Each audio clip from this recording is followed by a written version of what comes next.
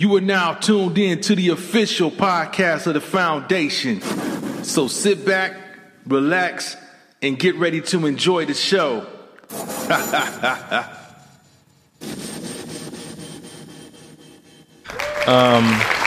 There's another story that came across my timeline that was pretty much disturbing, and anytime I see the woman of Betsy DeVos, anytime I see her face anything, I just cringe like, oh God, here go this bitch again. Anytime anybody know who Betsy DeVos is, I think she's the Secretary of Education. She's pretty much the woman who's single-handedly responsible for destroying the Michigan education system by incorporating misappropriating. I'm gonna call it in my opinion, misappropriating funds by funneling funds from public schools to charter schools. And charter schools are good, don't get me wrong, but in Michigan they pretty much did a job on really taking the funds out of the schools that really needed it to schools that didn't. And with charter schools, they really took it to another level where they can pretty much handpick the type of students they want based off of their liking. But I'm not going to focus on that part. I'm just going to talk about this next story where she says in Title IX regulations, they are no longer required for coaches to report sexual misconduct. I have a major problem with that. Major problem. So if a coach has been known to prey on certain children, or if he has a background of raping women or anything of that nature, now he doesn't no longer have to report that. Would you have a problem with that, Max Black, or what? Hell yeah. First of all, if you're a coach and stuff, you're supposed to be like a role model. Mm-hmm. And you try to keep people on a certain path and everything. But when you have a coach that's nothing but a predator, an apex predator who just preying on nothing but the innocent, you're in a situation where this guy maybe raped this girl, this boy, and that. And now all of a sudden, everybody else on the staff know that he's a rapist, but nobody got to say nothing. What kind of shit is that? I mean, who would want to put their kids, or even have some neighborhood kid, or even some relative or anybody kid around a predator, and then he ain't got to say nothing? Nobody around them, they don't have to say a thing, just because now it's a new little statement that you done put out to say that, now predators ain't got to tell nobody nothing.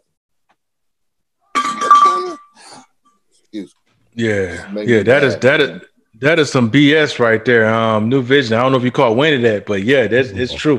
This anytime I see this chick Betsy DeVos, I'm like, man, what the fuck is she about to say? I know she's about to say something. But I think the biggest thing that surprised me about that was coming from a woman.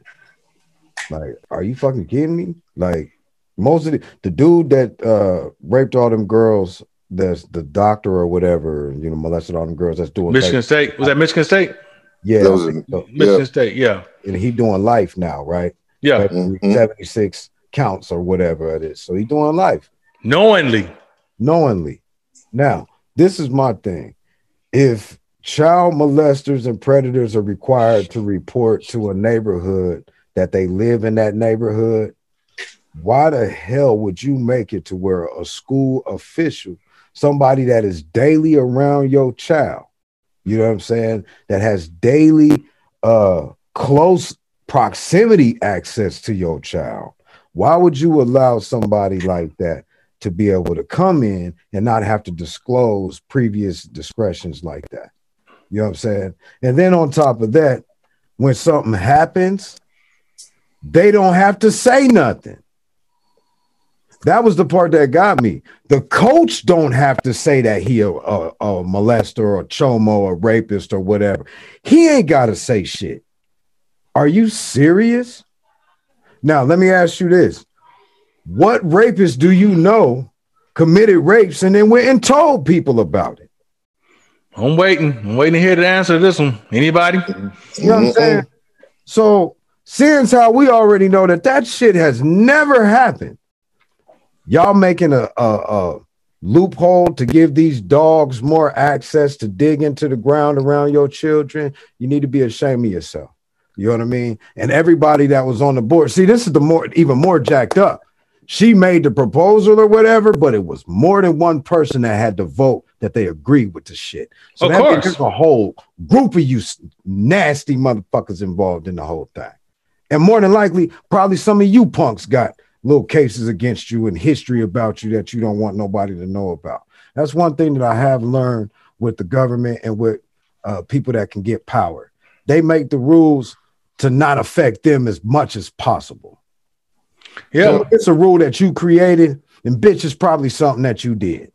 You know what I'm saying? It's probably something you did, you nasty dog. And you need to be put down for that. All of y'all. You know what I mean? One thing, I hate child molesters and rapists. I don't use the hate word very often, but I hate them motherfuckers. You know what I'm saying? Like, I really, really do.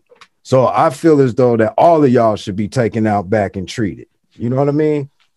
Yep. Oh yeah, most definitely. And if you think about it, she probably didn't look no further than the leadership. The leadership, I'm pretty sure he has a background in violating a woman or anyone. You know what I'm saying? So it's insane, man, that anyone that would let their kid compete in the sport, you know, now they know this rule that the person doesn't have to disclose their background of any type of sexual misconduct, which is insane.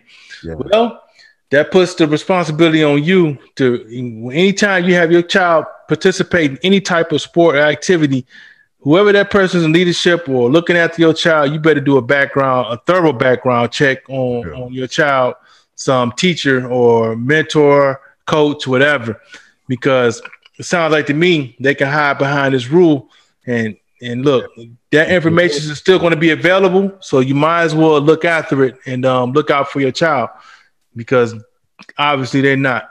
And this is something that I'm glad I got my girls. My girls are grown now, you know what I'm saying? But they got babies. So my oldest grandbaby is 10 years old, finna be 11. You know what I mean? And on top of that, I got girls. All my kids is girls. And then the majority of my grandkids are girls. I got 2 grandsons out of 7 right now. I got 8 coming at the end of the year. You know what I'm saying? So, yeah, I got a lot of them, dog. I got a lot of birthdays to remember. A lot of birthdays. Smoking, boys. Smoking.